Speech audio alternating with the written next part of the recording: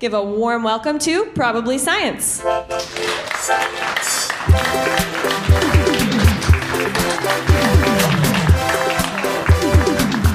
look at this decidedly civilized setting. Yes. How lovely. We're just on a nice, well-worn leather couch here at the Commune. Final show of Listen Up. We're sitting substantially lower than any of the audience. I think that's so always what they say in strange. showbiz, always be sinking almost into the ground. And I hope you're enjoying the top of my head. Yeah, I guess a tiny bit more of mine, but Yeah. we just found Andy out has a something massive head. of a massive I head. found out recently how big Andy's head is. It's it's a family thing. The You've got a scale whole... doesn't even go. Yeah, I don't have a hat size. It doesn't exist. My dad had to wear a football helmet in high school. They cut it down the middle and added a section to it. Not even kidding. And my poor mother. Yeah, like... My brothers and I were all 10 pounds at birth. So yeah, and most of that was head, I think. We were somewhere a week or so ago where someone gave us like these free swag for a brewery, and they had these baseball hats, and Andy was like, "I can't. This won't work on me." There doesn't exist a baseball hat that will fit on my head. And they were like, "It's adjustable," and then he's like, "Not adjustable enough. Nope. There is no." There's a limit to adjustment. Yeah. We also found out a unique thing about your physiology today when we were at the Oregon Museum of Science and Industry. Oh yeah, I have very cold hands. Yeah, we went on a little excursion today, thanks to Travel Portland. They hooked us up at this festival. Yes. So yeah. But how many of you have you been to OMSI? I'm assuming every Portlander has been to OMSI at some point. We also I went with my girlfriend to the Japanese garden as well, but Andy didn't want to. Didn't want? I was busy. Yeah, I thought it would be nice the three of us to wander around there and have a little time, but Sorry. no. Then we went to the Science Museum, which was definitely more of a kids' science museum than I was expecting. Yeah. There is definitely... It's not really made for our age group. There were a lot of parents who were like holding their kids a little closer when we were nearby. Yeah. So why are there unaccompanied adults in this thing? You know those bits in other science museums that like this is the bit where kids can play. It's the museum. So the whole building is that. It's a lot of fun. But there was an infrared camera that showed heat, and we both stood in front of it, and Matt's nose went invisible. My nose and my hands don't show up. That can't be healthy. Is that a sign of something? I don't know. It probably is. Listeners, what does that mean if my hands... Because I've always thought I have bad circulation and cold hands, but just to have it confirmed by infrared camera, where like Andy rubbing and them Holly's together hands and were they both couldn't- like just the like bright yellowy white, and my hands were just like, I have ghost hands. And my nose apparently is dead. You should never climb Mount Everest because you will lose it, I'm sure. Yeah. That's It's just someone popped up and, there hasn't been a nose here in over 15 years. I heard talk of a nose back in the day. But no, it's... So OMSI, what else have we done this weekend? I've been here we've both been here since Friday, where we came straight from Australia, where we were for 2 weeks.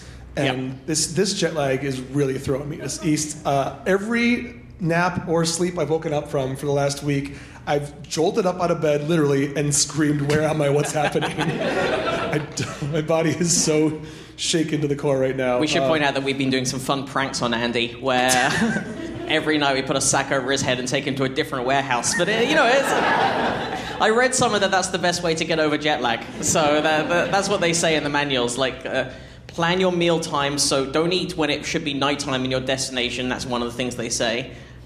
Set your watch immediately to your destination time as well. That's another thing. And then melatonin tablets. Melatonin. And then fake kidnappings. They're the four things that the doctors say. It really helps with your circadian rhythm and everything. Yes, you should be spirited away into a windowless van. Yeah, it didn't say anything about whether you should do the beatings, but we thought we'd just, what the fuck? We should not? do it anyway. Sure. Just a couple of punishment beatings just to show we mean business. But you're handling your jet lag pretty well, it seems like. You don't seem as thrown by it. I was great yesterday. If you asked me yesterday, I was like, I nailed it in one afternoon, and I've beaten it. And then last night I didn't really sleep, and I feel like shit today. But it's.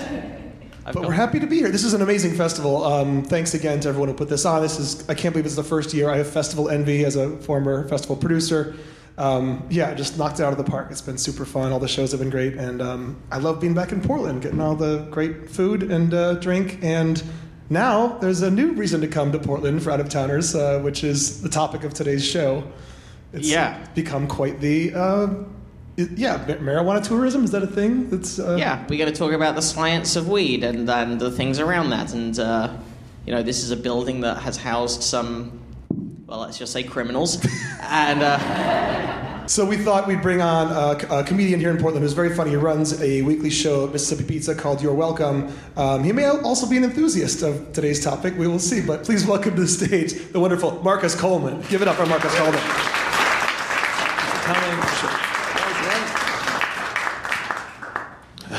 Hey, Marcus. Hey. Yeah, we were asking around like the local comics, and he's not as au fait with the scene as he once was, and multiple people said, "Yeah, you want to get Marcus for this episode." Yeah, I got typecast. Basically, like, I don't expect anybody here to have ever seen me do stand-up, but I've never mentioned smoking weed once. So they basically just like, he stinks a lot, so let him have it, I guess. I'm glad to be here. Thank you for having me. By the way, the ring pops, I was very offended by that. I was like, oh, I get it. Like, oh, I'm a stoner. And then I went one layer, and there were grape Laffy Taffies, and I was happy again. So easily satisfied. Yeah, I guess we're past the era of like the easy pot jokes, right? I mean, like now that it's commonplace, like all the shit from the '70s that would have been. Nobody's talking. People talk about doing Molly and poppers now. Like if you want to be edgy, you got to do poppers. Poppers, like that's just. I don't know, honestly. I don't know the science behind it, but I think they make your butt loose. That's what I thought the purpose was. I didn't. I was like, it's 5 p.m. I don't know how to say this to this nicely dressed crowd. I was like, that makes your butt loose. Well, they're generally muscle relaxants, and one of those muscles happens to be the butt. If that's just a... So it relaxes everything? Yeah. People only talk about the fun part? Specifically just the butt, but... Okay. But it is, yeah, and they get... Certainly in Britain, it's sold in sex shops as room deodorizer. Oh, right. Air freshener, yeah. Yeah. Oh. Sort of like the whipped cream recharging. Yeah, a lot of people going to music festivals wanting to really have some well-whipped cream on their hot beverages, I presume, and celebrate with some party balloons to decorate their whipped cream hot chocolate stand.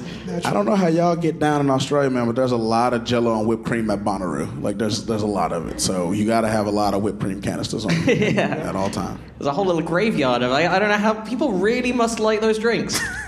They do. I like them. So we asked our guests this, regardless of who the guest is, before we get into anything else. What, if anything, is your background in science? Doesn't have to be anything deep, but even just a class you liked growing up. Or a class you hated, or some people are like, I used to blow stuff up in the woods with my friends. Or... Never did that. I got bumped up to chemistry when I was a freshman because I was smart. But then I never did any homework, so they bumped me back down. But I was like, oh, y'all, what y'all know about this chemistry, dog? Y'all doing that earth science? But I got dropped back down to earth science real fast. That's the closest thing I got to being good at science. That's still, and we've talked about this on the show before, but that still never completely surprises me and shocks me the way America does science subjects in school, where you just do like one science for a bit, and then the next year you do a different science for a bit, and forget the previous one over the course of the year. Well, how would you suggest doing it otherwise? Well, we do a little bit of all of them simultaneously. Like throughout the year, you'd have a chemistry class once a week or twice a week, and then you have a physics class once a week and a biology class once a week. Yeah, I guess it's weird because it's sort of implying that the last one you get to is the hardest. Yeah, and also by the time, if you want to go to university to study that subject, depending on which one it is, you haven't touched it for 3 years and don't remember anything. Right. Yeah, I think it went 9th grade in Michigan, at least, was earth science, 10th grade... biology. Maybe. No? I don't know. 11th grade chemistry, 12th grade physics. It just feels like if you had a class where, all right, we're going to do English this year, then next year is going to be mathematics, and then after that, PE. You can't start with and just over the course of the year, like 2 years later, you're fit but can't read, and then... Yeah, I never thought about it until right now, but we have... I mean, the American system is also based on all these crazy things like...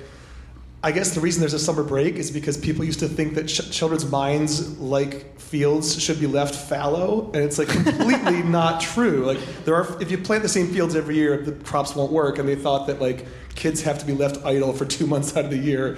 And that's a big part of why America's behind other countries that don't have summer breaks. we had pretty long summer holidays, but I didn't know that was the reason. That is it's an agriculture-based... That seems like perfect sort of Victorian logic. I don't know if that was the era, but that does seem like just someone goes, the child is like a field, and then everything else is just extrapolated from that. Like, Assuming the child is like a field, which cannot be wrong, the following other things can be concluded.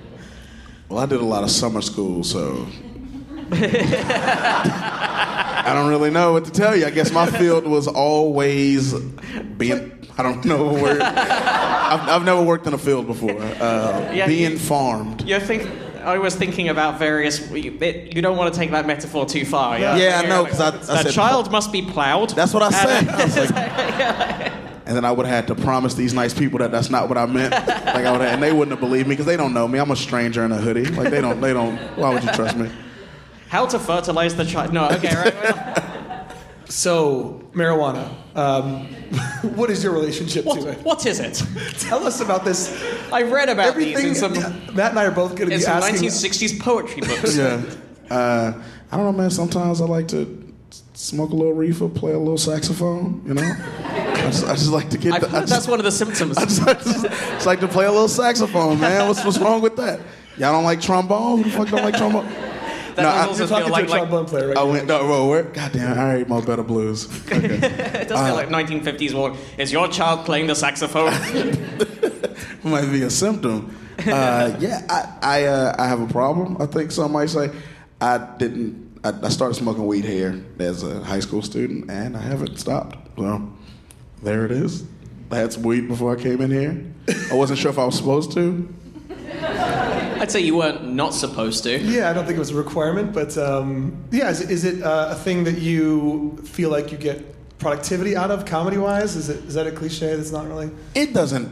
I was already like high when I started. No, so I'm just. So there's no controlled experiment, basically. Yeah, there's exactly. Like, I don't know. Honestly, if I stopped and I just started speaking better, I'd be kind of. It's been like 4 years and I've been high this whole time. And if I found out I was better if I stopped, I probably wouldn't. I was like, you know what? I'm in this for the long haul. It's a marathon, not a sprint. I'll get better when the time is right. Okay. So it's not a thing you turn to for like sleepless nights or certain pains or anything. It's kinda, because I've gotten to the point now that I feel like a nerd. I buy daytime weed, nighttime weed. Okay. Like I have my weed that I smoke in the night, and then I have my I need to send these emails out weed. I don't have a day job. I just sit at home and send out emails. That's all I do. And did you find those strains just through experimentation, if you will, or was it recommended by people for those? I asked the white ladies that are smiling the most at the dispensaries. They got all the information, like the people who look like they want to be talked to. I'm like, how does this make you feel? And they tie their hair up, and they're like, all right. Those ladies, I go to them, and bud tenders is the word, right? Bud tenders, yeah. Like... Bud tenders in hip neighborhoods. 82nd's a little different. I just moved off 82nd, and I'm down in the nicer area now. Nicer, it's the house, whatever. Point is, the bud tenders are a lot nicer now and less in a rush. Mm-hmm. I guess is the way to put it. And I just asked them, like, and they always have. They take the samples home. They do their homework. They do their homework. Yeah. They do their research. But there is a lot of sort of hand-wavy pseudoscience behind this, even though it's now legal here. And back where we live, there are lots of dispensaries that are just straight up recreational. So should we bring out our next guest? I think it's about time we bring out our expert. Yeah, we have an actual expert in this field who can dispel all these myths we've been told about pot all these years. She is the founder of Eminent Consulting, and she has a degree from Brown University in medicinal plant research. Please welcome to the stage Emma Chasen. Emma Chasen, everybody. Thanks for making it. Hey. Of course. Thanks for having me. I'm excited to hear you get mad about false binaries in marijuana. Oh, I get really mad. I'm from New York, so I want to fight people online. And there's a lot of people online who have a lot of things to say that are wrong about weed. Should we start from the beginning Yes. before we get into the specifics about weed? Because let's start with how you ended up in this field. Yeah, so I went to Brown, and I was like a stone cold, sober girl, like super intense bitch. basically. And I joined an a cappella group, and That's how it starts. That was the gateway. That was the gateway. I joined an a cappella group, and there was Wait. What was the punny name of the a cappella group? The Harmonic Motion. Okay. Yeah. Science nerdy. Okay. Yeah, not super bad.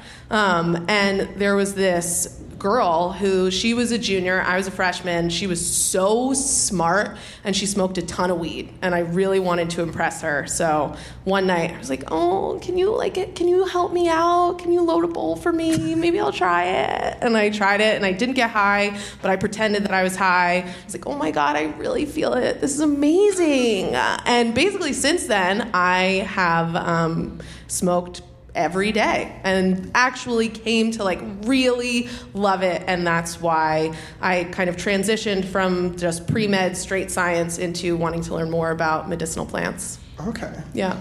And you were you frustrated at some point in your studies by not being allowed to do research? Oh, totally. Yeah, I petitioned the school to allow me to do my senior thesis on cannabis, and they didn't let me, so instead I chose oregano. And I was like, fuck you, I'm going to learn about oregano then. Did you still charge the same amount for it as you would have?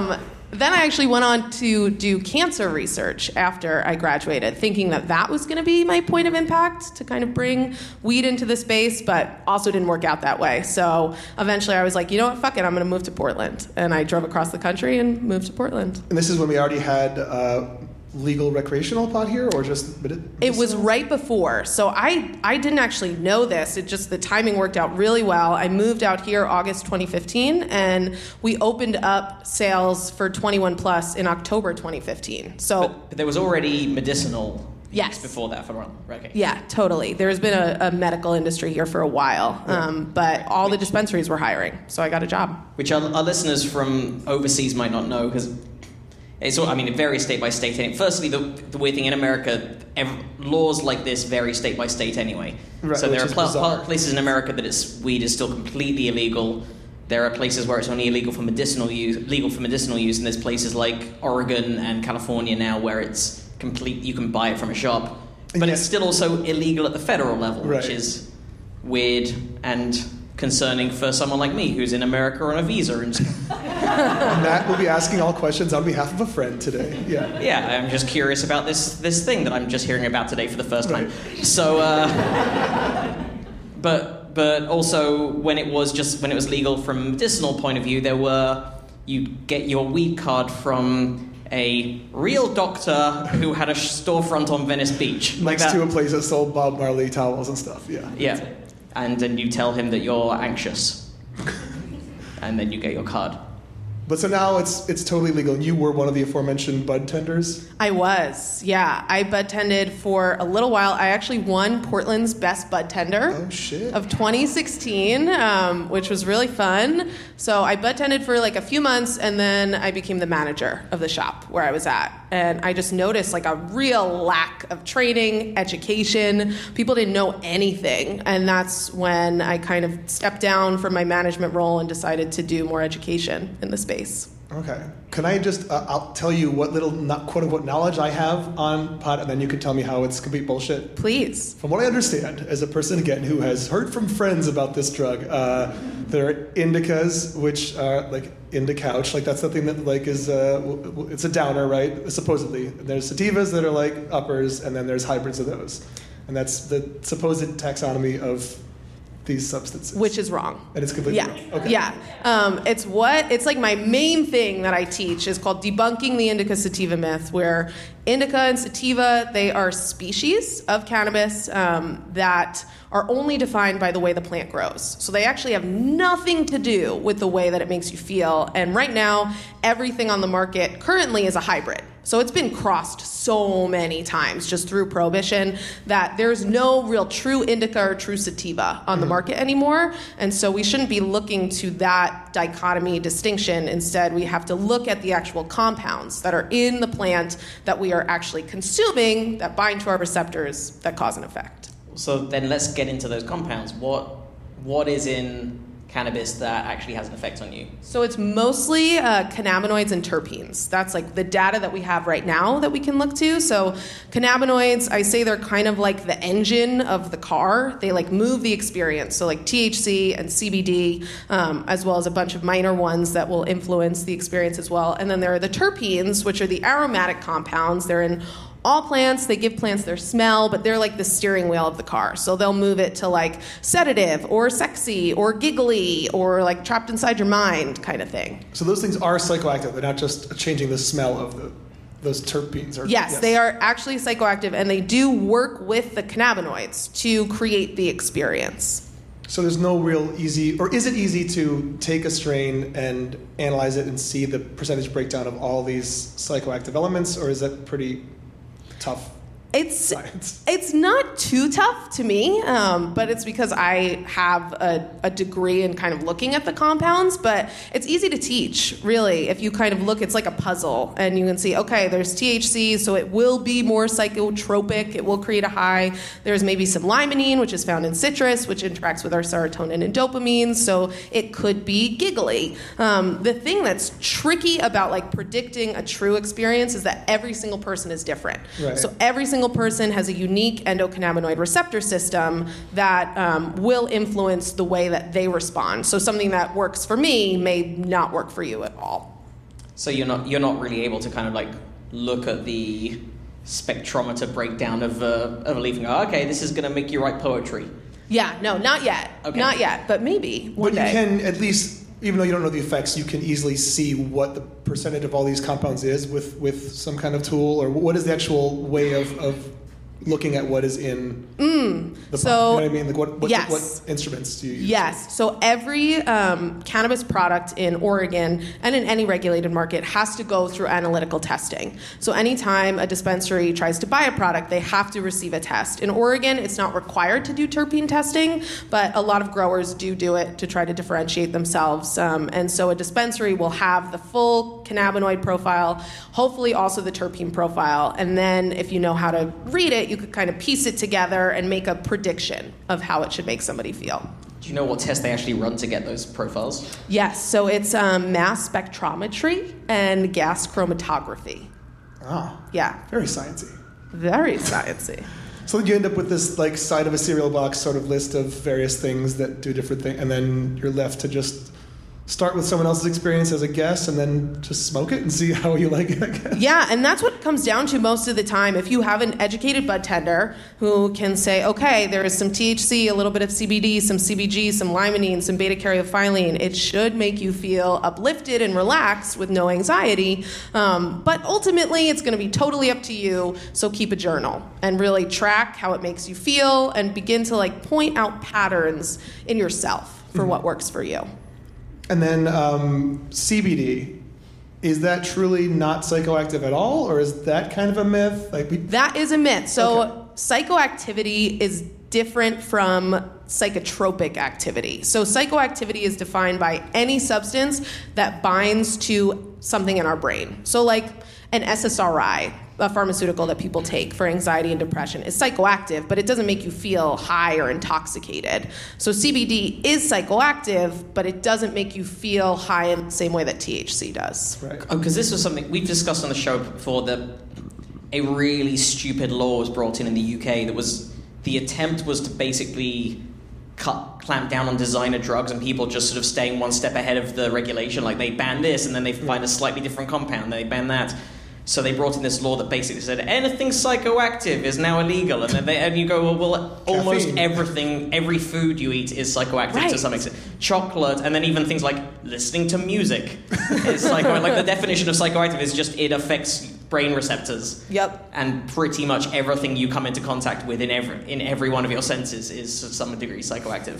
That's asinine. Right. Did they not put that I don't through? know what happened. I don't even know what the status is of that law, but I know they had to first, they wrote the law, and then they had to write a whole load of exceptions that included like food, chocolate, alcohol, any Coffee. legal drugs, coffee, All the stuff Mormons can't do. yeah, and even stuff they can do. They're just sugar, wheat, like just anything like that. They had to sort of add these exceptions, and it's still just that was one of the things that Professor Nutt resigned over, who was the government science advisor, and he was the one who had to resign/quit because he wrote papers that said, firstly, he went, this is ridiculous and makes no sense, and he was also the one who wrote the paper about how ecstasy is safer than horse riding. Than horse riding? You said? Yeah, like riding a horse is more dangerous than taking well, MDMA. I'm sure, but I mean, by the definition of just how often you break your neck, yeah, like that's... Yeah, right, yeah. But it was a paper that sort of ranked the various dangers of various drugs, but again, statistically analyzed and professionally as a scientist. This makes me want to get off horse. Right. Should I quit horse?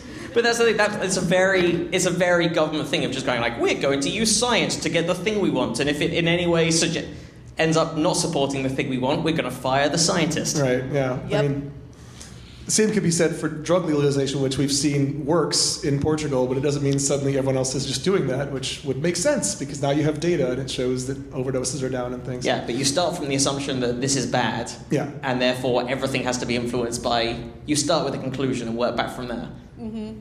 So yeah, what is the current state of medical research now that it's a more legal substance but not federally legal? We are getting there, mostly because of efforts being done out in Israel, actually. So Israel is doing a lot of the work in terms of scientifically evaluating these compounds and how they work together. That's the really hard thing about cannabis research, is that the way that we do it in America and in most of the world is you isolate a compound, you run a battery of tests on it, you draw conclusions, you package it into a pill, you sell it to people. Right, and this is what you used to do. You used to work, we skipped over that a bit, but you used to work in the pharmaceutical industry before you... Yeah, so I worked in oncology research where we helped to coordinate clinical oncology trials nationwide through the FDA, and it was wild. I mean, we accepted like $60 billion pharmaceutical trial after pharmaceutical trial that was looking at one compound. We ran a battery of tests on it, draw conclusions, package it into a drug. Because cannabis works differently, its like real power lies in all of the compounds working together. It's called the entourage or ensemble effect, where really like the medical efficacy of cannabis increases dramatically when you include all the compounds together. And especially America turtle, just like right? Sorry, we all thought it. America just like fritzes out on that idea. Like we have no idea how to do that, and so Israel is kind of leading the charge in that research, and we are slowly but surely uncovering a lot about the plant. Yeah, what are the main things that you've seen, if not proven by American clinical trials, like medical uses that are surprising? So we don't actually have much conclusive scientific evidence at all. So there are degrees of like how much you can rely on your scientific evidence. We have moderate evidence to suggest that cannabis can be good for like encouraging or increasing the remission rates for a variety of cancer. We have fairly conclusive evidence that cannabis, some types of cannabis, can be used for the management of like epileptic disorders and stuff like that. I'm really excited for the potential of digestive disorders, as well as the potential for neuropathy and anxiety, depression, kind of like the whole gamut for it. And the thing that's the coolest to me about what's coming out of Israel is they're designing products that also include other medicinal herbs with cannabis. So it's a really like holistic kind of plant medicine approach. Got digestive, something that's going to help with that. Is there? You got a strain that's going to help me be able to drink milk? Yeah, exactly. You got something that might help with that? A little tincture? Yeah. No lactate. I can just dab. Yep. Just dab all day and drink cartons of milk. Down it. Yep. Which other herbs and compounds are they thinking about combining with cannabis in Israel, in these Israeli trials? So looking at like herbs and Ayurvedic herbs like ashwagandha, looking at chamomile and peppermint, looking at black pepper. A lot of these other herbs or foods or plants have a lot of terpenes in them that are also found in cannabis. So it's a way to kind of elevate the concentration of terpenes in these products that, again, help to kind of influence and support the entourage effect. Okay. What are some of the biggest just misconceptions in the public in general about pot of the pot business, I guess. Yeah, so I would say the biggest misconception on the business side is that it's a green rush, that like everybody's raking in a ton of money. Actually, nobody that I talk to is making any kind of money. Everybody is really like boots on the ground, struggling because of just the tax bracket and just the oversaturation of the market. Yeah. There's a lot of weed that is not being bought. So you can go into a dispensary right now and buy like $20 ounces, which is insane. I mean, typically it's over like $200 an ounce. So that's one of the biggest misconceptions on the business side. As far as the science side, I mean, we're still dealing with shit like all cannabis can kill you. It's like, no, it can't. It's actually never killed anybody. And we know the scientific reason behind that. The compounds actually can't bind to the place on the brain that regulates our heart, our brain function, and our lungs. So it literally cannot shut that down. Oh. Yeah. If it can make you pass out, isn't that related to... I guess that's not your heart. I mean, it could definitely kill you in terms of like making you drive into a tree. Well, yes, of course. That's and what is the research right now as far as like I'm worried about like this isn't a podcast to go tell everybody to go smoke pot. Like it's not for everybody, obviously. Well, yeah. I was thinking that when you sort of say like the misconception all cannabis can kill you. The other misconception, I presume, is from the other side is all cannabis can cure you of all things. Totally. And that's also just as destructive. In my opinion, cannabis is not a cure-all at all. It's a medicinal plant, just like any other medicinal plant. It needs to be integrated in a kind of holistic modality. I mean, if you are eating like shit and you're really stressed emotionally, mentally, physically, it's not going to take away or take care of all of your problems. And so both sides of the argument are destructive. In terms of kind of moving forward with a more reasonable, rational approach and reducing the stigma. We have to be somewhere in the middle of that. But that also seems to be a problem that comes from having something be struck with prohibition and restricted, and the lack of legal scientific research into it, which just means that opens up huge gaps for bullshit to fill, where you then see these long sort of screeds on websites that are written in Word and saved as a website, and where they're just like, CBD will cure cancer, and this is what... and will cure all cancers, and chemotherapy won't, and there's no treatment for cancer that works other than CBD, and your doctors are lying to you. Yeah, and that's wild. I mean, you're setting up people who are really sick with these like crazy expectations that they're going to buy a CBD tincture off of Amazon, which is just like canola oil, and they're like all of a sudden all their problems are going to be taken away from them, and that is ridiculous. But it is the part of this process of like shedding prohibition mentality where the pendulum is just like wildly swinging, and hopefully eventually we come to somewhere in the middle. What about that all those goofy CBD IPAs? Oh yeah, the CBD beers. What is that? Is that just beer with olive oil in it?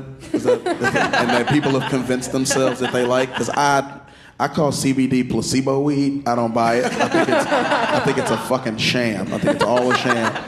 Sorry. Yeah, no, some of them are total elixirs. They just did this thing, I think NBC did it, where they sampled like a bunch of CBD products and actually took them through analytical testing to test for CBD. Not one of them came back with an actual like CBD milligram potency that they had reported on the bottle. Is that including the actual like the CBD tinctures that you buy from the store, from the... Oh yeah, if you buy it in a dispensary, it has to be tested. So that's different. Yeah, but if you buy it online, if you buy it in just like a regular retail shop, does not have to be tested at all. So most of that is just shit. So is there, again, when we're talking about CBD, there's myth or fact, or not sure yet, CBD has to have a certain amount of THC to be effective? So I believe that to be true, but it's not a fact just yet. And that references, again, kind of the entourage effect, that the way that CBD works in the body physiologically, it's actually quite a promiscuous compound, so it really gets around. It binds to a lot of things. And by the way, we're supportive of that on this podcast. Very That's what we are telling you to do on this podcast. We can't tell you to smoke weed. We can tell you to get around. We won't be slut-shaming any compounds on this show. Here at Probably. Not. It's why it's so powerful. It can interact with so many different things, but what it can't really interact with well is our endocannabinoid receptor system if THC isn't there. So THC has to be there to help CBD bind to our endocannabinoid receptors. And I think I've told this story on the podcast before, but my dad was having, I think, some back pain, and finally gave in because someone he trusted said he should try this, and CBD did help it. But whenever he tells the story, he's always so quick to say, but there's no psychotropic effect. It's like, who cares if there is? Like, why are you so afraid of that possibility? You're saying it helped your back. Why would it also be awful if it made you want to watch some Netflix or something? Right, exactly. And that's still a huge stigma that we're dealing with. I mean, still the idea of like being high is so freaky to so many people. Right, in a country where we all drink constantly. Exactly. I assume everyone's like me. I don't know. I felt a little conservative sitting here with you. I was like, I don't know. In the world that I grew up in, God made indica and sativa. I don't know about all these hybrids. That's not the world that I grew up in. Like, it's God made Adam and fucking Eve. Like, It's indica and sativa, not windica. So is it totally meaningless to even like use indica and sativa on labels now? Like, I think it's still marketing. I'm also definitely not in the business of like telling people what they can and can't say or how they want to classify their weed. Sure. From the perspective of somebody whose job it is to actually predict experience for people, that's where it's a disservice ultimately to the consumer to like go online and be like, ooh, Grape Ape is a true indica. This is going to make you fall asleep. And then that person takes it home and they're up all night, like thinking about something that happened in like 8th grade, you know? Right. And that's where it's like, okay, well, the people, the bud tenders who have the job of making these predictions, they have to be better. The customer, yeah, call it whatever the fuck you want. I ultimately don't care on that end. But also, like you said earlier on in the show, your mileage may vary. Like, even if you have a really good idea of what's in it and what effect it has on most people, you can still only say, this is what most people have reported it does to them. Exactly, yeah. This is a prediction. Go home, try it out, see how it makes you feel, write it down. If you hate it, come back, tell me, we'll try something else. Yeah. Like, I heard this analogy recently, and I was like, why did this never occur to me? Like, alcohol is alcohol, but give the same two people 5 shots of it, and one becomes, like, a huggy, I love all you guys person, the other one starts a fight. Right. So it's like another person's like hysterically crying, right? Yeah. But also, even with alcohol, I honestly don't know if experiments have been done and whether it is just myth or there is some truth to when people go like, oh, gin makes me do this, or this is what I'm like when I'm whiskey drunk, or this is what I'm like when I'm beer drunk, or white wine drunk, or whatever. Yeah, there could be something to that. I haven't looked it up. That seems suspect to me, but like... It does seem suspect in that the ethanol is the thing doing most of the work. But again, every alcohol does have other chemical compounds in it, presumably that may or may not have an effect on your brain. I might be a sheep, but whiskey makes me want to fight and gin makes me want to dance. So somebody should do some research on that, because I can tell you from personal experience that whiskey does make me want to fight. I think that makes you medically a bachelorette. I think I just got diagnosed. Probably. Oh, what I wanted to get into when it comes to safety and takeaways for listeners who are of all ages, what is the research as to effects on younger minds of pot? What should we be telling people of various ages about? Yeah, so THC, when used a lot in younger populations, does cause what scientists say cognitive distortion. So it can cause anxiety, depression, as well as memory impairment. And that's real. Like, we have documented evidence regarding that. Also, if you are prone to psychosis later in life, it could also trigger a psychotic episode in like mid-20s range. And so it's important that young people stay away from it. But the education around that should be like based in that reasonable, rational approach, right? It's not like, ooh, don't do pot because you're going to be a loser, you know, or you're going to die, or something else is horrible is going to happen to you. It's more like, yeah, it has a lot of medicinal value and potential, but there is also some negative side effects, especially when used over a long period of time when you're young. Yeah, like I started smoking weed at 17, and then 23, I started doing stand-up comedy. So, kids, don't smoke weed. Don't smoke weed. Sorry. So yeah, what is the takeaway then? Like, I mean, obviously, everything in moderation, but like, is there an age at which medical experts have agreed that there's less neuroplasticity, so fucking go crazy, but before that, keep it away? Like, Yeah, it's around like 22 to 25. All of the gray matter in your brain has mostly developed. So there is less of that neuroplasticity, and it doesn't or shouldn't cause as much of a negative effect later in life. Okay. So yeah, again, we're not trying to get any kids here to... No, please, kids. Yeah. Wait until you're 21, and then you can legally purchase it from some states. Okay, while we're talking about the arguments as well, there's the argument that people make of the weed nowadays is substantially stronger and more potentially dangerous to your brain than the weed 20, 30, 40 years ago. Totally. And that's real. I mean, weed has been bred selectively for THC percentage because that's what the market thinks that it wants, but it's insane the amount of THC that is coming out of some strains. I mean, I saw a report last week that was like 37% of THC. So it's 37% of this little nug is just THC. That's psychotic. Like that is absolutely insane. And yet the market thinks that is quality. And I always make the analogy of like you walk into a liquor store and go straight for the Everclear for like a nice night in with your boo. Like that's ridiculous. But that is also something that it seems to me, and it could be bullshit, but that seems like that's also a byproduct of prohibition. Because like during prohibition in America, alcohol prohibition in America, people would drink extremely strong bathtub gin because you just want to get fucked up and go blind. That moonshine. Yeah, and also the more liquid you have to store to get that same amount of it, the more chance you have of getting caught. So you just have the strong shit. Whereas now it's legal and you get to choose. Oh, I'll have a 5% beer or a 12% wine or whatever. Exactly. And that's where it's like the shedding of the prohibition again, instead of like the hoarding mentality of like the biggest bang for my buck, just like the highest that I can get, quickest amount possible. It is like, no, there's a dispensary on literally every corner in Portland. You'll be fine. Just like try out this 15%. You'll probably like it better, and you can always come back if you don't. And if there are the economic problems you're saying with the businesses, you're pricing yourself out by... You wouldn't have to buy as much of it if it's 37% either. So you're not going to make as much money because that ounce is going to last somebody 2 years because half a hit is going to put them out for the night. Mm-hmm. Right? Yeah, and even when we look at the science of the entourage effect, I mean, if you have 37% THC, you're sacrificing other compounds because you have to. It's pie chart. Whereas if you have something that's like 17, 18% THC, you're going to have the other compounds in there, which actually make it more psychoactive.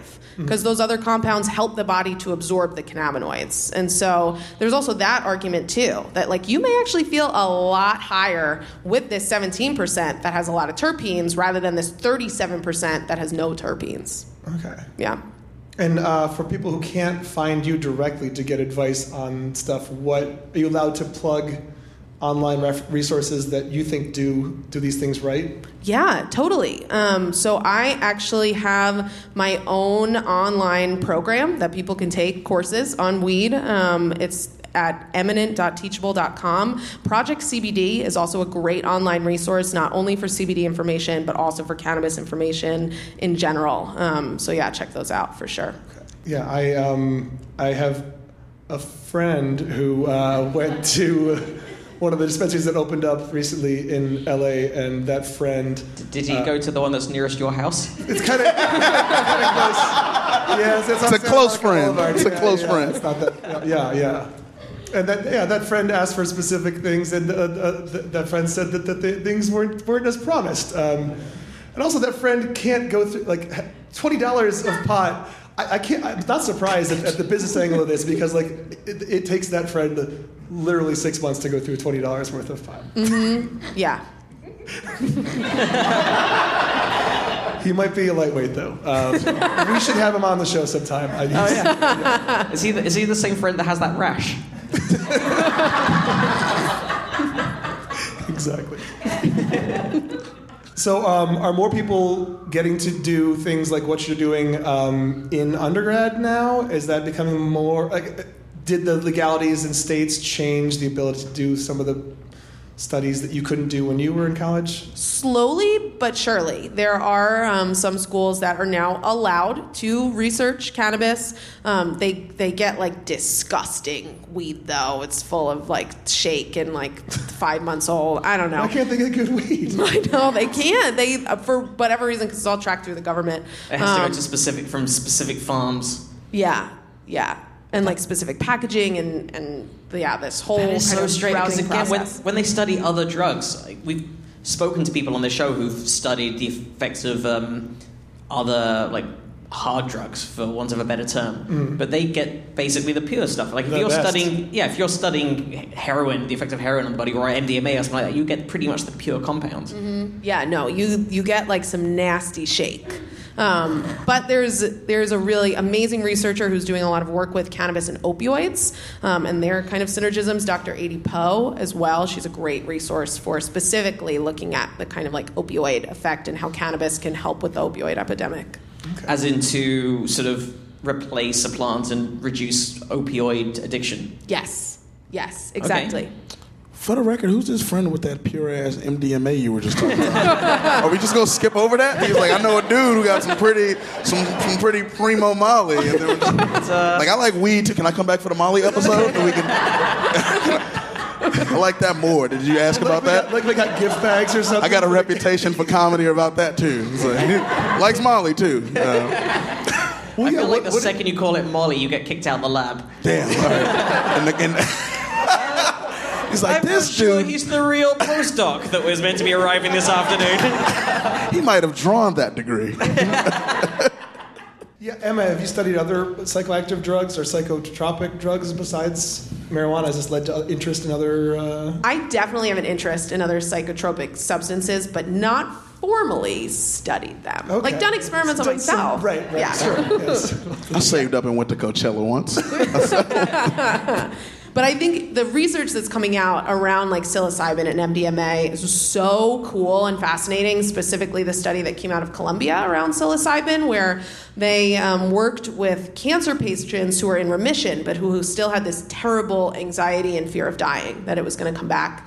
And they used psilocybin with kind of therapists, and it actually rewired pathways in the brain. It actually like acted as a curative for anxiety, which Western medicine we don't have. We just manage it through pharmaceuticals and other coping strategies. And so that is so cool and like oh my god, there's so much potential there. And we should point out psilocybin is the active ingredient in mushrooms, Yes. magic mushrooms. Yes. Yeah, I love looking up old videos of like early LSD tests when there would be dudes with clipboards in the room with the guy who's lying on the bed starting to trip and just describe it all. And it's just this very 50s, like, imagine being super hot, tripping balls in a fucking doctor's office. Right? I don't know if I would love that. No. But watch the videos. The guys are loving it, and they're describing what they're seeing. And I know MDMA, or I've heard MDMA was used early on as a treatment for PTSD and for like couples therapy and stuff. Yes. Right? Yeah, huge for couples therapy because it does create those connections, right?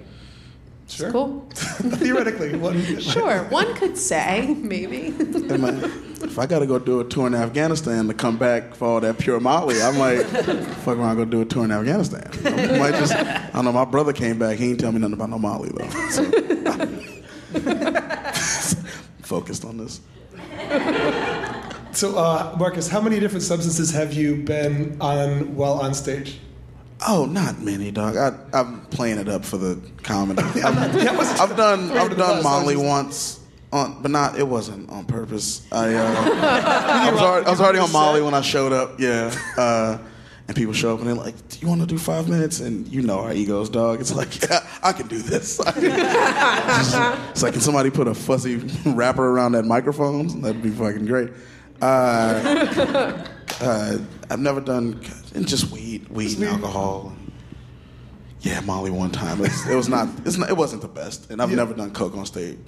I've definitely never done it on stage, but I've also never done coke and then done comedy either. That is a very 80s specific thing, I think, right? I got a particular pace I like to talk at, and I think that coke just might step on my rhythm. They should have that as the anti-coke ads. It's like, fuck up your cool, dog. Trying to fuck up your cool with that cocaine? Yeah, good. This is your timing on drugs. Just you bombing somewhere? He's normally funny. I swear to God, he's normally good. Your friend said to me, "Why pay so much for cocaine when it's completely free to just be an asshole?" That's true. You could just walk fast and sweat for free. You could just do that. Yeah. So, are you guys both a little bit high? You said right now, or I can't be high when I like do work or speak at all. It is only a thing for me that is like relaxation, fun times. End of the day. I feel like I get so weird. Like I can't be around people I don't know. When I you would say be you weird. can't get high, does that mean you would never have any weed before doing something like this, or you would specifically pick something that you know doesn't make you high? No, I just wouldn't touch anything. Okay. Yeah. so you don't have like a drawer full of like these are the different uses of my. Yours is just end of day the way someone would pour themselves a drink. It's like just Yeah. relaxing. Honestly, I have like 5 drawers in my house that are just full of weed that people give me. Like unmarked pre-rolls and bags and edibles and cartridges. And it's kind of like a fun thing where I just pick it out and try it out and see what happens for the night. And are you kind of like a weed celebrity in town? If you show up at a dispensary, are people trying to like show you their best strains? And they just come Yes, out with it's this stuff? actually really fun. I went into a dispensary that I never had been in on the west side. My friends live on the west side, and I walked in like holding a baby kitten in a cat sling. And I was like, nobody's gonna know me here. This won't be weird, right? I'll be anonymous. And I walked in, it's they were also- like, It's also worth pointing out for our listeners abroad or in other parts of America maybe that walking into a store with a kitten and a cat sling is not weird in Portland. no, exactly. So I was like, this is fine. I'm anonymous. They won't know me. I walked in, they were like, oh my God, Emma Chasen? Can I give you a tour? And I was like, yeah, sure. And they were like, can I pet your kitten? And I was like, sure. And it was actually a really, really sweet time. They gave me a discount. It was great. That's awesome. When Emma goes to a dispensary, it's kind of like that scene in Goodfellas where he walks through the back of the store. She's just tipping everybody on the way to the front. She gets a nice table. The chef comes out. It's beautiful. Bring out the best. So where do you see the industry heading? Like if you could look for like 5 years in the Portland cannabis industry, where do you picture it looking like? Ooh, that's a good question. I think that Portland will be the hub of the craft cannabis industry globally, which is so cool. I mean, we've been the craft hub for beer and wine and even now food, so why not cannabis? And I imagine it'll be somewhat like wine, where like Southern Oregon and Oregon in general will be known for its like terroir in terms of cannabis, and I love that. Like that's why I'm in Portland. That's why I'm based in Portland, for that kind of like craft approach. That's awesome. Yeah. Do you just like suggest pairings? Sure. Yeah. With Like with meals or experiences? With DVD box sets. It's like, you've never seen Frasier, dog? Hold on. I think We need the following compound. yeah, there are people who do that though with like food and not alcohol yet, but like beverages. You know. Yeah.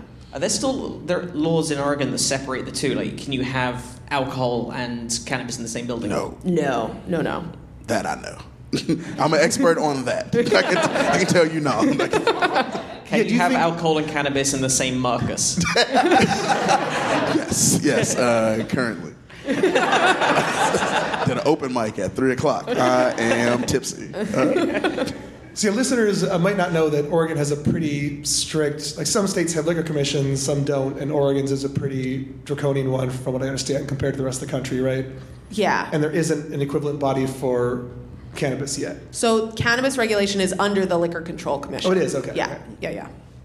But do you see them spinning off some entirely new commission just for that? Or is it just going to stay under the liquor? Probably not. Yeah, it'll probably stay under OLCC, Oregon Liquor. Just like Control one commission to cover all the fun shit. Exactly. Yeah, all the vices. And there have been attempts to get the OLCC disbanded, haven't there, altogether? That I don't know. Okay, maybe that's a few years back. I thought I heard that. Is that a thing people have heard about? happening. They're the fucking mafia. It really is a pretty strange, yeah. I'm sure things would be better here without that. But The only thing I know it makes it do is makes sure bars have good food in Portland. That's the one good thing. That is a huge perk. Coming Yeah. from New York, we're like, oh my, no. There's like amazing bar food here. it's crazy. Yeah, Yeah. LA is shit for food after 10 o'clock because everyone's paleo and like watching their. But like, yeah, you get 1 a.m. pork sliders in every bar in town here. Yep. It's the best. I love Fuck it. yeah. Yeah, that's the only thing that OLC ever did was good. But yeah, I like getting shepherd's pie at 1 o'clock in the morning. It's pretty goddamn cool. So what would you like to see happen with regards to medical research in the weed world? Yeah, so I just had a meeting last week with a new research institution coming out of Israel, which I'm really excited. So I'm excited to see the way in which we optimize compounds to encourage the entourage effect with like really just smart plant-based medicine. I also want to see that coupled with like aggregate anecdotal data so that we can have both the scientific evidence that we've researched in the lab on the compounds and then also like this aggregate of user experience to say, well, most people, 95% of people felt anti-anxiety symptom with Neuroladol, which is a terpene. And so this will most likely make you feel that way when combined with other compounds, et cetera. Yeah. A lot of those things are quite hard to research in general anyway when it's people reporting their own personal moods and experiences, right? That's even in sort of conventional psychological medicine, it's very hard to go like, well, you can vaguely quantify when things like depression and happiness and sadness, but they're not quantifiable in the same way you can quantify like tumor size or temperature or Right. Yeah, and that's where it will always be personalized. But I love that. I mean, I think that kind of breaks the like typical Western healthcare way that we think about health and wellness in general, where we move into a more kind of personalized, holistic medicine where each person has their agency over their own health and wellness. They have to take charge of their experience and own it. And I think that is really cool considering how broken the kind of allopathic Western healthcare approach is. What is? I haven't heard allopathic as a term. What is So allopathic medicine is the idea that you take a pill and it produces a set of effects. And then you take another pill to manage the negative side effects, and then another pill, and another pill, and another pill. Whereas kind of like the holistic folk plant medicine is we're going to really treat the cause. We're not trying to cover up symptoms. We are a science podcast, and we have spent way too many episodes now debunking Gwyneth Paltrow's bullshit. Oh my God, goop. Yeah. Goop. If you listen to our Australia shows, it was Yeah. mostly goop talk. I gotta say, I have mostly heard those words in connection with what then is followed by something very unscientific. Oh God. That's why, holistic sets off, like, it's not homeopathic. Homeopathic is complete bullshit, as we talked about. That's the thing where the smaller the concentration of a thing, Homeopathy the more... is a very specific branch of Right. fake medicine. Yeah, you take those little beads. They're like little white beads that taste like sugar, and they're supposed to like make you go to sleep or whatever. My mom That's did a lot of that homeopathic. stuff. Yeah. Homeopathy is a very specific branch of pseudoscience bullshittery. medicine, which Yeah. is based on a couple of wrong principles. One of which is that like cures like. So, and the other one is that the lower the concentration, the more potent it becomes. It is so insane. How would you have come up with that? So they basically test various compounds and go like, oh, if you have a lot of this, it gives you nausea, or take lots of this and it makes your head hurt or whatever. Therefore, if you have a headache, you take a homeopathic dose of this thing and it'll go away. It's utter bullshit. Right. It was But- invented in France in the 1800s and just by a con artist and has somehow propagated into this multi-billion industry. But holistic is not the same. So define holistic if you can. Yes, so holistic is looking just at the whole picture. So instead of just looking at a physical symptom and treating it with a compound, you are looking at the emotional, mental, physical health of the human and saying, okay, how do we make you healthy by looking at each part of the whole? So if we use cannabis, if we're integrating cannabis into the lifestyle, maybe to help with anxiety or depression, well, if you are stressed out because you're fighting with your partner, cannabis is not going to clear that up for you, right? So we need to then look at like targeting that as well. And so it's just, for me, I mean, somebody who's studied medicinal plant research and ethnobotany, which is the way in which indigenous peoples use medicinal plants, it makes sense to look at every single part of the whole that monitors health. Totally agree that like a lot of the health and wellness industry is like bullshit. It's like when avocado toast was like, ooh, that's gonna be the thing that cures you, you know, saves you from yourself. It's pretty good. Yeah, it's good, but it only really saves you from like early morning hunger. Right, right, exactly. And it saves you from being able to afford a mortgage, according to that one article. So yeah, just looking at all parts of health in order to create a healthier human. Right, but not denying that things should be testable, repeatable if we're saying they do. Absolutely. Right. And also not denying that Western medicine is good. Like if you are having heart palpitations, please go see a doctor. Like do not like rub on some kind of topical or like take a little homeopathic bead and think that you're going to be okay, right? And don't let CBD oil replace an oncologist. Right, exactly. Yeah, keep your chakras aligned. Get some Visine for that third eye.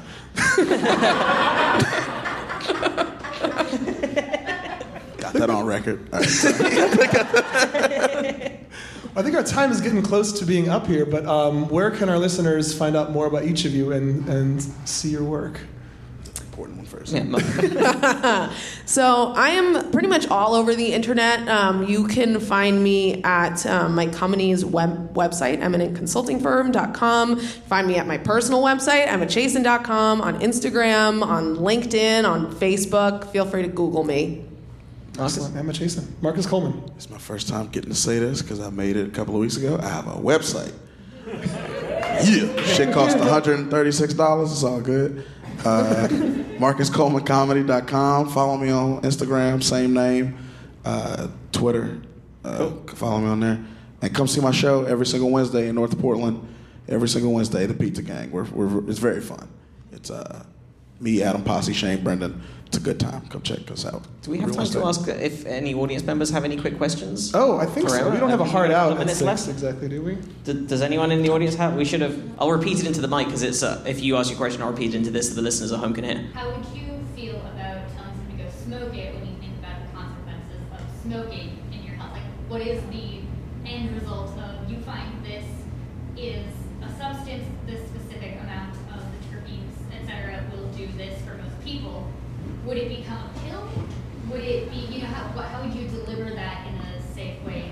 Cool. So the question, just for listeners at home, was about the ethics of the dangers of smoking offsetting the benefits of some of the compounds for whatever your medical situation is.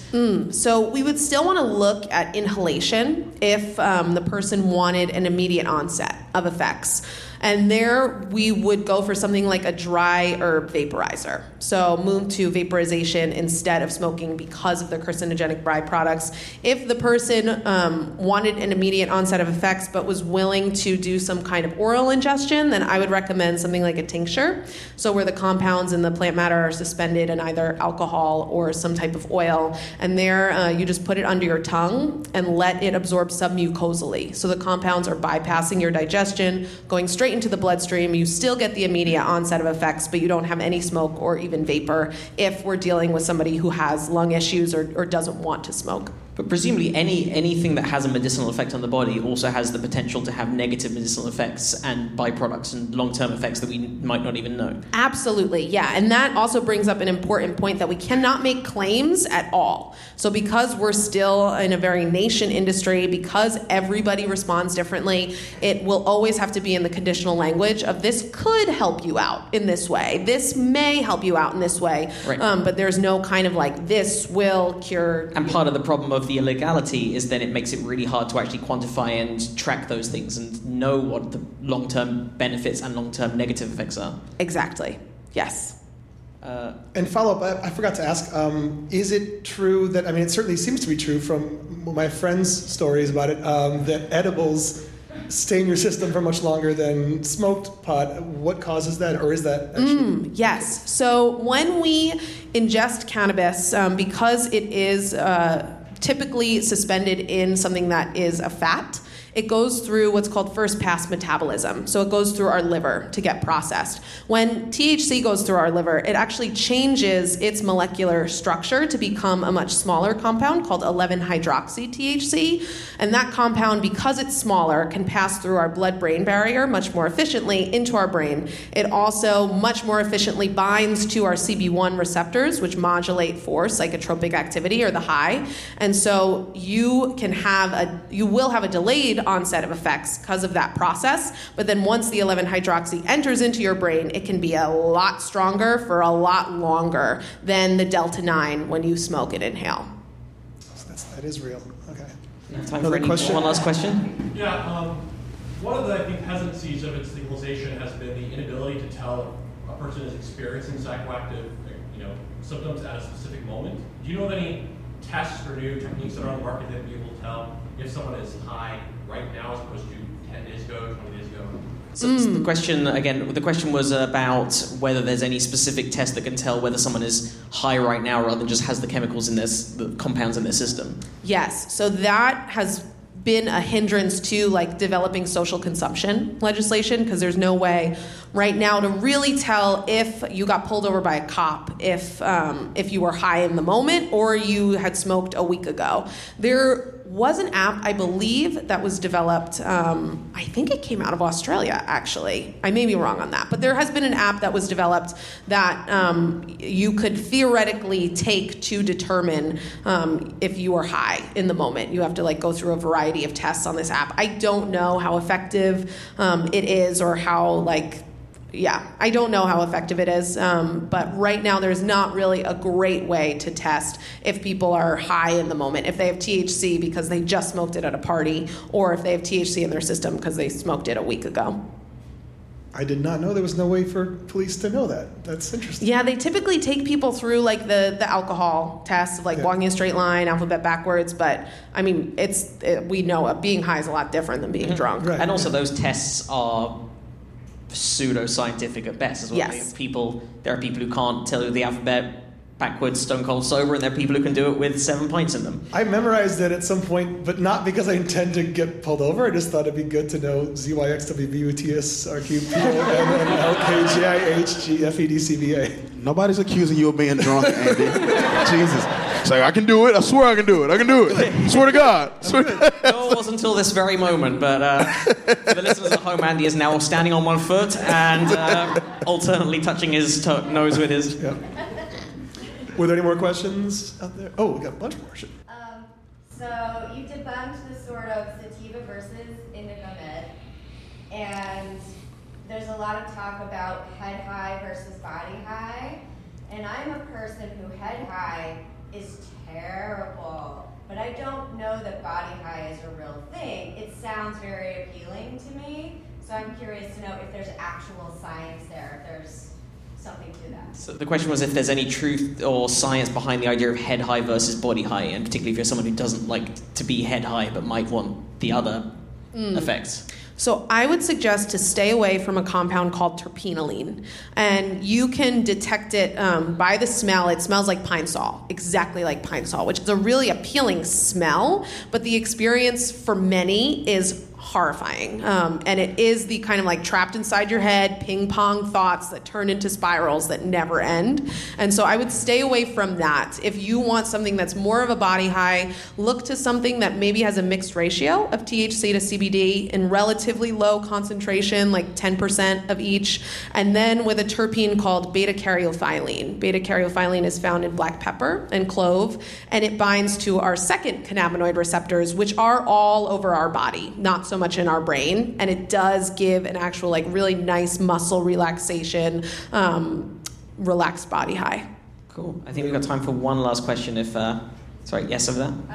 So the optimistic 5-year plan that you saw for the weed industry, I've heard some rumblings, wondering if you've heard the same, if we do decriminalize or pass legislation for recreational marijuana on the federal level, if there's any concern for homogenizing the strains and potentially kind of the crafts going away, going out of business, and sort of having like the Nestle of weed.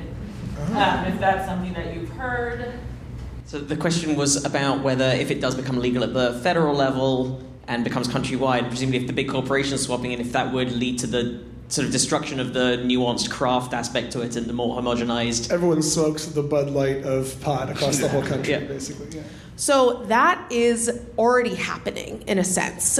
We are already seeing a huge acquisition and kind of like corporate takeover. My prediction is that that will be 90% of the industry, just like any other industry in America, where almost all of the companies are controlled by 5 big corporations. I do think that we will hopefully retain a 10% craft stronghold, but we need to support that industry, and that's where you as consumers have the biggest power. This market right now is driven by what the consumer wants. So ask where your weed is coming from, who is growing it. Because that even with like alcohol, for example, the number of times I found out that this microbrewery is actually owned by Budweiser, basically. Right, exactly. So really investigate the source. Where is it coming from? Is it a mom and pop grow out of Southern Oregon that has been around for 20 years? Are they using organic, craft, clean, sustainable practices?